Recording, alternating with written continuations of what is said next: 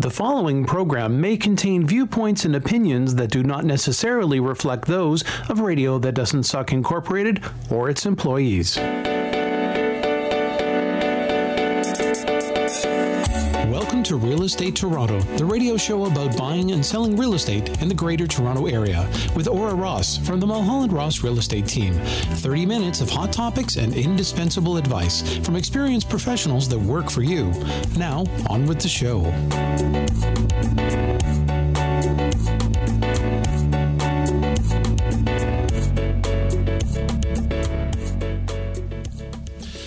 Welcome back to Mulholland and Ross, realestatetorontocom. On a beautiful Sunday afternoon. Yes, lovely. I'm just grooving here. I love that intro music we're happening. I'm like dancing in my seat. You realize that this is just a bait and switch because normally, you know, we've got weird weather going on when we're doing this show. I know. I try and put us in a beach zone. That's right. That's right. We should not be complaining. I think we're down to less than 5 weeks to New Year's Eve or something like that, and I am not wearing a jacket. Well, I'm wearing a jacket, but not a coat. And then it's summer. I mean, it's right around the corner. Yeah, there you go. We've got an exciting show planned. You know, we do so much talking about. You always hear me talking about how I think that it would be great if people could just invest in real estate and if they weren't so fearful about buying that second or third investment property. So I've got a fabulous guest, Mark Schulman, on today, who's going to share with us a bit of his story about how he now owns a number of multi-unit apartment buildings. And can be a little intimidating to see where he's at today. But when I kind of learned where he started, I thought, what a great story for the show. Let's hear about the guy who started with that one property and did what we keep talking about on the show, you know, to the point where I believe he even had to leave his full-time job. Nice. Because this it earned him more money. It gave him the lifestyle he wanted. And quite frankly, it became his full-time job. I'm thinking of a new career. There you go. Yes. Me too. So you may have someone sitting in this chair next week that is not me. Well, we're out there finding you that investment property. Yeah, you'll be here. Who will be here? No one will be here. There'll be a show. Somehow we'll do it in our spare time. Stay tuned. We got more at realestatetorontocom coming up after this.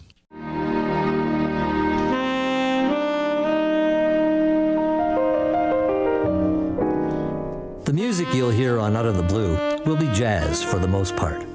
No specific styles or genres. Every piece of music is handpicked to deliver quality performances. Out of the Blue can be heard on rtds.ca, live Mondays 1 to 3 p.m., and encore performances Tuesday to Friday, anytime on demand. It's the true spirit of jazz, a touch of everything and then some. Thanks for listening. I'm Larry Green.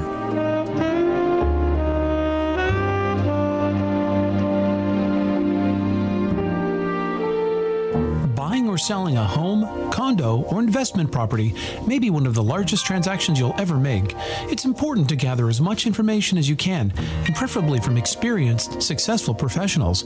When it comes time to make your move, call the Mulholland Ross Real Estate Team with Keller Williams Real Estate Service at 416-230-8500 or visit www.realestatetorontocom. Whether you're making your first move or selling your much-loved family home, the Mulholland Ross Team offers over 26 years of real estate sales and service across the GTA. Listen every Sunday at 4 p.m. here on Radio That Doesn't Suck to hear the team share advice and information that will assist you with your personal wealth through real estate. Questions or topics you'd like to see covered? Email info@realestatetorontocom or call the Mulholland Ross Team at 416-230-8500. I did that very thing, and I'm very happy with the results. There you go. Yes. Hey, we have a live testimonial on the air right now. Yes. And we have a live guest with us too, but not in studio. This is a first for this show. Yeah. So we have Mark Schulman from up in Huntsville on a lake. Yeah, okay. Enough. Sorry.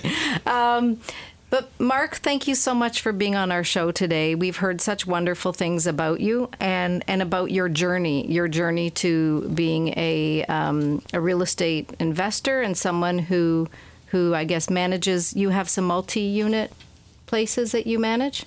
Yes, I do have multi-residential apartment buildings, both in Canada and in the United States. Oh, that's fabulous. Okay. Yeah, it's always good to have U.S. cash flow, especially with the dollar exchange these days. Absolutely. Todd and I are going, what were we thinking? Exactly. So Todd and our listeners out there hear me every week talk about how you don't need to be a multimillionaire to start that investment journey, to start owning a property other than the one you currently live in. And I know that we come up against people with a lot of objections as to why they would not want to own another property. And most of it, I think, comes to fear, and the fear of this massive picture of how would they ever do it. So what I'm hoping you can share with us is, I assume your first purchase of an investment property may not have been a 100-unit multi-residential apartment building. Right. My first purchase was in 1998, and it was a 16-unit building. Okay. I could have bought a smaller one as well, but this one, I had to put down about $100,000. So Okay. it was about 15%. I paid $750 for it. And, it's funny. Over the years, I found out that most real estate investments are owned by more than one person. And there's a lot of people that have partners. And it's not just people attracting partners because they don't have the money. It's because it's nice to diversify. If there's a big capital call that you need to fix a roof, and it's $100,000, well, you only have to come up with your percentage. If there any of those things you might be fearful of, actually happens, you don't have to take the full brunt of it yourself. And so, one solution to a lot of cash is have a partner. That's actually great advice, and we've talked about that with regards to even some of our new young buyers trying to enter the real estate market. Is maybe you're doing your first purchase, with somebody. Absolutely, and it does help. Yeah, so that investment, taking on a partner in investment's a great idea. And one little trick is sometimes you can own 50% of the property, but put in less than 50% of the cash. Oh, tell us a little bit about that. That's intriguing. Sometimes, and I'll tell you, that first building I bought, I had an RRSP, and I knew I wanted to buy an apartment building, and I didn't have the $100,000, or I didn't even have half of it. I had about 30. But my partner, who had more money than me, said, "Look, you're short 20. I'll lend you that 20." For a couple of years at 5%, which was more than he was getting at the bank. I put some of my shares up against it, and so I put in an unequal amount, a lesser amount, but I also managed the property, and that was the thing for him. That somebody who had a vested interest in the property was managing the property. Okay. So, if something went wrong, he knew I was going to be there, very concerned, and not let a small problem become a big problem because I was invested, as much as him in the responsibility of that property. So that was a real win-win for both of you then. Absolutely, absolutely. Now, was that first property in Toronto? That first property was just outside Toronto. It was in Barrie. Okay. And the properties in Toronto, the return was just a little bit too lean. And this one, not only the return was a little bit better. Usually when you go to a secondary market, you get a bit better of a return. Yeah. But the amount of down payment was also a little bit better. So, it was affordable for me. Well, I think you nailed a couple of key points, and one is what I find being a realtor in Toronto, talking to people who are in Toronto, they feel that Toronto, well, we all know Toronto's the center of the universe. Well, yeah. But they almost feel like, well, why would I do this in Cambridge? Or, well, Barrie obviously is now becoming this big, it's our backyard. Successful city. But in '98, when you did it, Barrie was like, it was a smaller town. It was a little bit out there. Yeah, that was a big. People here might have thought of that as being a risk, but you actually were just looking at the numbers. Looking at not only the numbers but the stability, the integrity of the top line. line? Is it you look at the vacancy rate, you educate yourself. Make sure that, you don't want to buy a building in a remote area where if you lose a tenant, it could be a year to find a new one. Sure. You want to make sure that the numbers are good and tight so that you'll be able to experience some consistency in your business. That's really interesting. So you bought this one property for around $750,000, which won't even get you a bungalow in Toronto now. Right. However, yeah, that was in '98, but I'll tell you the numbers. That was big money back then. That was big money. I was making $200,000 a year, but with taxes and cost of doing business and all, that's how much money you take home. Right. And with an apartment building, a lot of the cash flow is sheltered with tax treatment, preferential tax treatment, and so while it was a lot of money, it was a very efficient use of the money. Yeah. Now, you had your one, you got that under control. Right. You physically managed it yourself, which I've got to tell you, some of the folks we talked to today, with kids, with parents aging, with their own jobs, they're busy. And I'd say the one fear of buying that secondary property is that time. Would there be services out there that you would say would make sense if someone were to purchase maybe something a little smaller on their first go, and would it make sense to maybe hire some kind of management system? I've learned over the years that a lot of the management that I did in the first few years was really overdoing it. There are a lot of people, in the end, I found out that I really didn't know how to repair a refrigerator, and I didn't know how to fix, a broken whatever. And so in the early years, I'd run over there for every little reason. Sure. And after years and years, I would say, okay, I'll phone the handyman, right. the 2 or 3 handymen, and they'll come over. And you don't need to be there to open the door for the handy guy. You don't. Okay. I always had a superintendent to collect the rents, and over the years, I was able to wean off, and it was a security thing. It was just, I was nervous that, oh no, my building something's going to happen to it. But sure. Once you become comfortable with the way the buildings run, you really don't need to spend a lot of time. It's just, your own insecurities that you think you're going to have to be there all the time. Okay. So for some of us that have not done this, and, I heard you bought a place with a partner. The first place was with a partner. What kind of discussions did you guys have before you actually entered into this agreement to make sure that you were on the same page in terms of your goals? Was his more of a, here's my money and I want to make money and I don't care about the building, and yours was very much, I'm going to be the active participant? Well, the one thing that was important to me when I had a partner was that the partner didn't have to sell the building very quickly. It wasn't money he was using that if he doesn't get it back in 6 months or a year, he's going to have a problem. So that there was no real timeline in terms of when we had to sell the property, which gave us a lot of flexibility in terms of what to do with this building. Maybe we would own it for the rest of our lives, and maybe we would sell it in 2 years or in 5 years. So it was helpful that my partner didn't need the money very much. That's a good one, yeah. Yeah. Now I needed the money, but I was in charge. I was running the property, and my goal, of course, was to get some cash flow out of the property. Right. And any kind of cash flow is good. Yes. So it's very important that you have a partner that's sort of on the same page in terms of time frame. Sure. After that, it's easy. Now, how did you go? I guess my big question, we've only got a couple minutes left, but maybe time for this question. Sure. To get to that second building, did you have to sell the first building to get to your second building? I'll tell you, there is a principle in real estate. And really, you want to get your money back.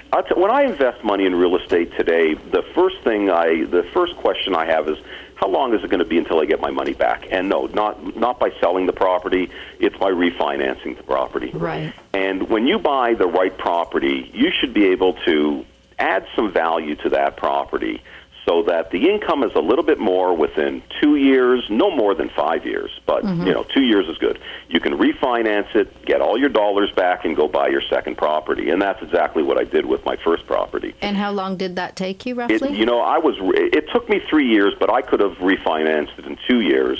But in this case, it was 3 years. I got all my money back. I paid him back. And, in fact, we had a little bit of money left over, so I had my original investment plus a few bucks to go ahead and buy my second property. Well, what's interesting to note is in 98, well, I guess we were coming out of, we were now in a improving market. You weren't doing this in a market that was continually going down. You were in an improving market. Mind you, we weren't going up by leaps and bounds every year like we've been seeing the last 2 years. Well, every market has its challenges, but if you put the time in, you'll find the right property to buy. And as long as you stick by a few principles, and stick to those principles, you'll find the right property. So we have to cut for a break. I know Todd's giving me the look. Well, I have one quick question. But I got to hear these principles. Yeah. I have one quick question before we go to break. Or actually, one comment is he got his money out. Mark got his money out and paid off his investor.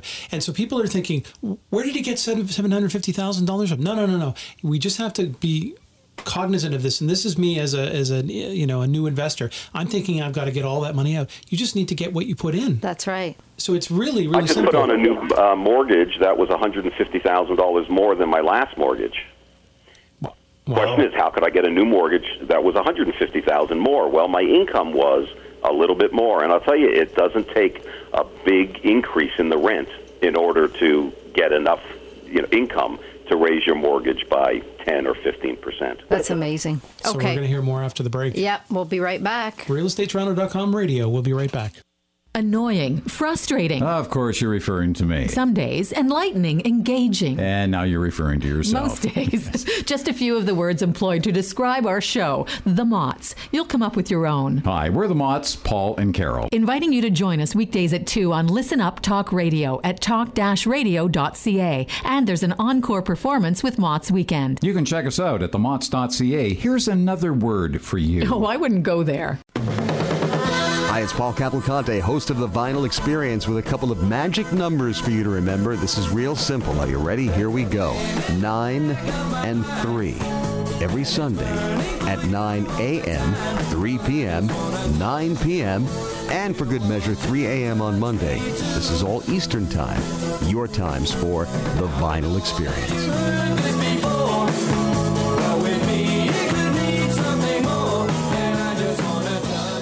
Back and we're taking notes, are we not?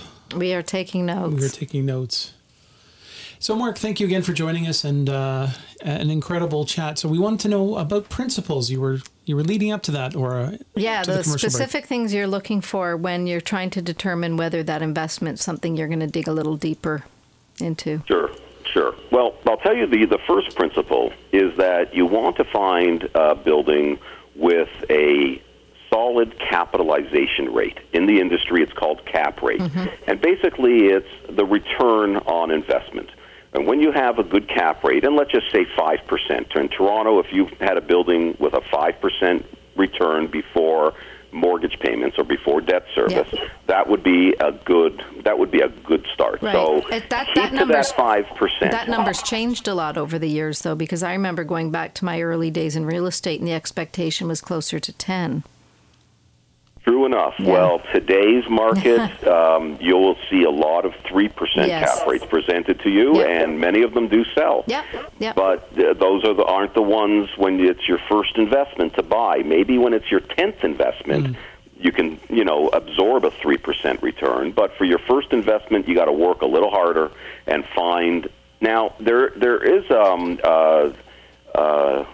excuse me, if you do find a 3% cap rate, it may be okay to buy if, and the second principle is there's an opportunity to add value. Okay. And that's a very important, no matter whether you buy a 3%, a 5%, or even a 10% cap, if you can't add value, you can't grow your business. Okay.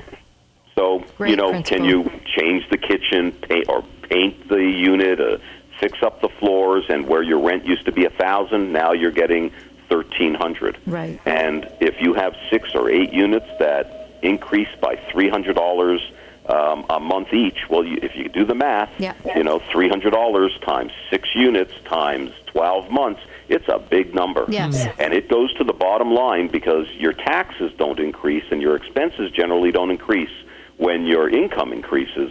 So suddenly you add all that money to your bottom line, the bank looks at your property and says, hey, it's worth more than it was. Right. And that's a fabulous example because we're always talking about, we do so much talk about residential real estate. And in this part of real estate, it isn't necessarily about square footage, bricks and mortar, lot size, location. It is about that return. Location is a great thing, no matter what. Any kind of real estate you buy, location is great. But you're absolutely right, Aura. Yeah, income and expense. Anytime you go to you're sitting with your banker or your appraiser, income and expense is really all they want to talk about. Right. They don't care about Yonge and Eglinton, Yorkville, or secondary market. They are interested in income. Right. So that's really interesting. Okay, so we've covered off 2 principles. Are there any others that you'd be looking for? Well, getting back to it, location is a good thing. I mean, and that's an important issue. But, I think adding value and starting at a good cap rate are probably the most important. Location is important. Those are really the issues that you want to cover off in your first investment. And when you're referring to location, is that because that would be a good location for other tenants that would always be in demand for tenants? Well, good location is not only demand for tenants, it's the quality of the tenant and the potential of your investment. I mean, you can take an apartment and fix it up nicely and get double the rent or triple the rent in a good location. You may not be able to do that in a secondary location. Usually good locations come with good jobs, people that are making good opportunities for employment and higher income. Now, I have spoken to investors that have talked about purposely going into those B and C markets because they find that, it may be perceived that the tenant isn't necessarily what you'd consider to be a good tenant. They actually are your hard-working, your minimum to just above minimum wage earners, but they're hardworking, they're young, they have families, and therefore there's always a demand, and there's transportation nearby or employment and schools nearby, so that you always get this solid group of tenants. That's an important factor in, and you can cover that off by looking at CMHC, Canada Mortgage and Housing Reports. They'll show you annual income for locations like any secondary market. They'll break it down from neighborhood to neighborhood. They'll show you vacancy rates, and so you can use scientific data to determine where you want to invest and where you're going to acquire the integrity to your income. Right. And once you have that, you've got all the bankers are ready to open the vault for you to refinance you and let you, grow your business to your second, third, or fourth building. I had a question about your first property. Now, you were talking about the cap rate. When you go to the bank and you're saying, hey, this is what I'd like to do and I'd like to get a mortgage, how critically are they looking at vacancy rates and turnover? Because obviously if you're in a revenue minus position where you're not bringing in enough to service the mortgage, you have to pony up that money yourself each month. How critically are they looking at that sort of information? It's a good question, Todd. There is a formula that is actually quite a simple formula. It would probably take me, 20 minutes to explain it to you, but there's a formula for expenses. Income generally is what are you getting for your apartments, and bankers and appraisers look at the general income and they check that out to averages in the neighborhood. But there's also, how do you determine what expenses are? I may be losing money where the next guy is making money, and what is the difference? Well, those expenses are standardized. And so the bankers, they really don't need to look at your books. They have their own numbers. They know what your taxes are. They know what your insurance should be. They know what your maintenance numbers should be. You may be spending double the maintenance, or you may be spending half the maintenance.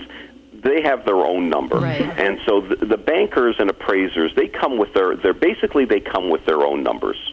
That's interesting. You may be running a building in a loss, position for 2 years, a banker wouldn't look at it that way. They would say, no, well, you may be a bad manager, but your building should be doing this, and they would really be willing to lend you money based on that. Now, if it's true that you are a bad manager, then it is a requirement in the mortgage that you have to prove that you're either a good manager or that you hire a good manager. But bankers look at a formula, and your building is going to qualify for financing based on the formula, regardless of your income. Wow. You just gave me an idea, because my next question was going to be, aside from finding a fabulous realtor to represent you when you do your purchases, Yes. where do you find these amazing properties? Because what we do know is most of the best ones never hit MLS.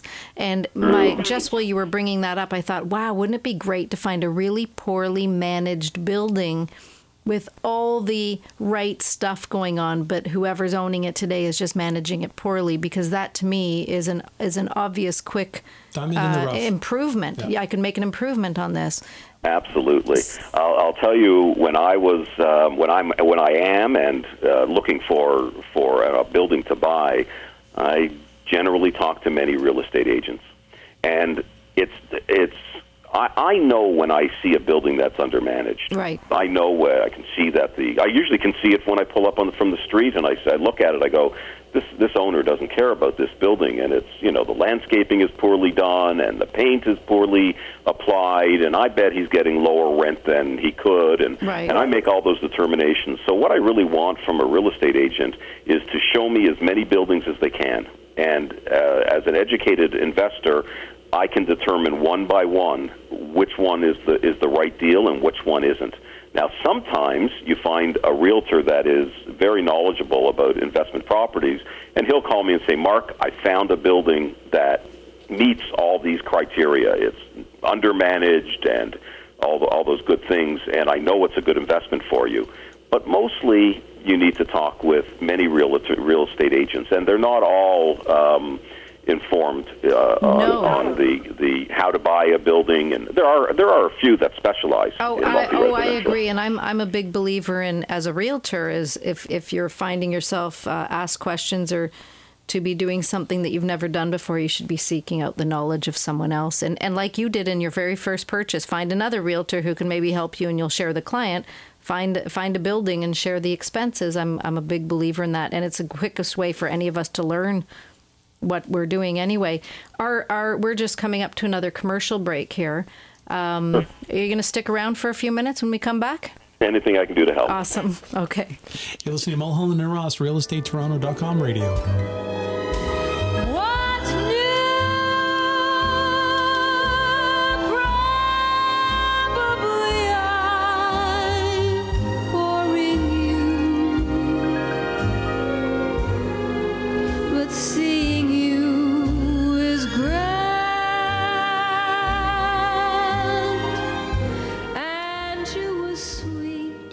So what's new today is I'm getting an incredible education about not commercial properties, but residential, but multi-unit residential. That's right. So if you could give our listeners and Todd and myself any advice today, assuming, what would that be? What would that be? Well, Laura, I would say get started.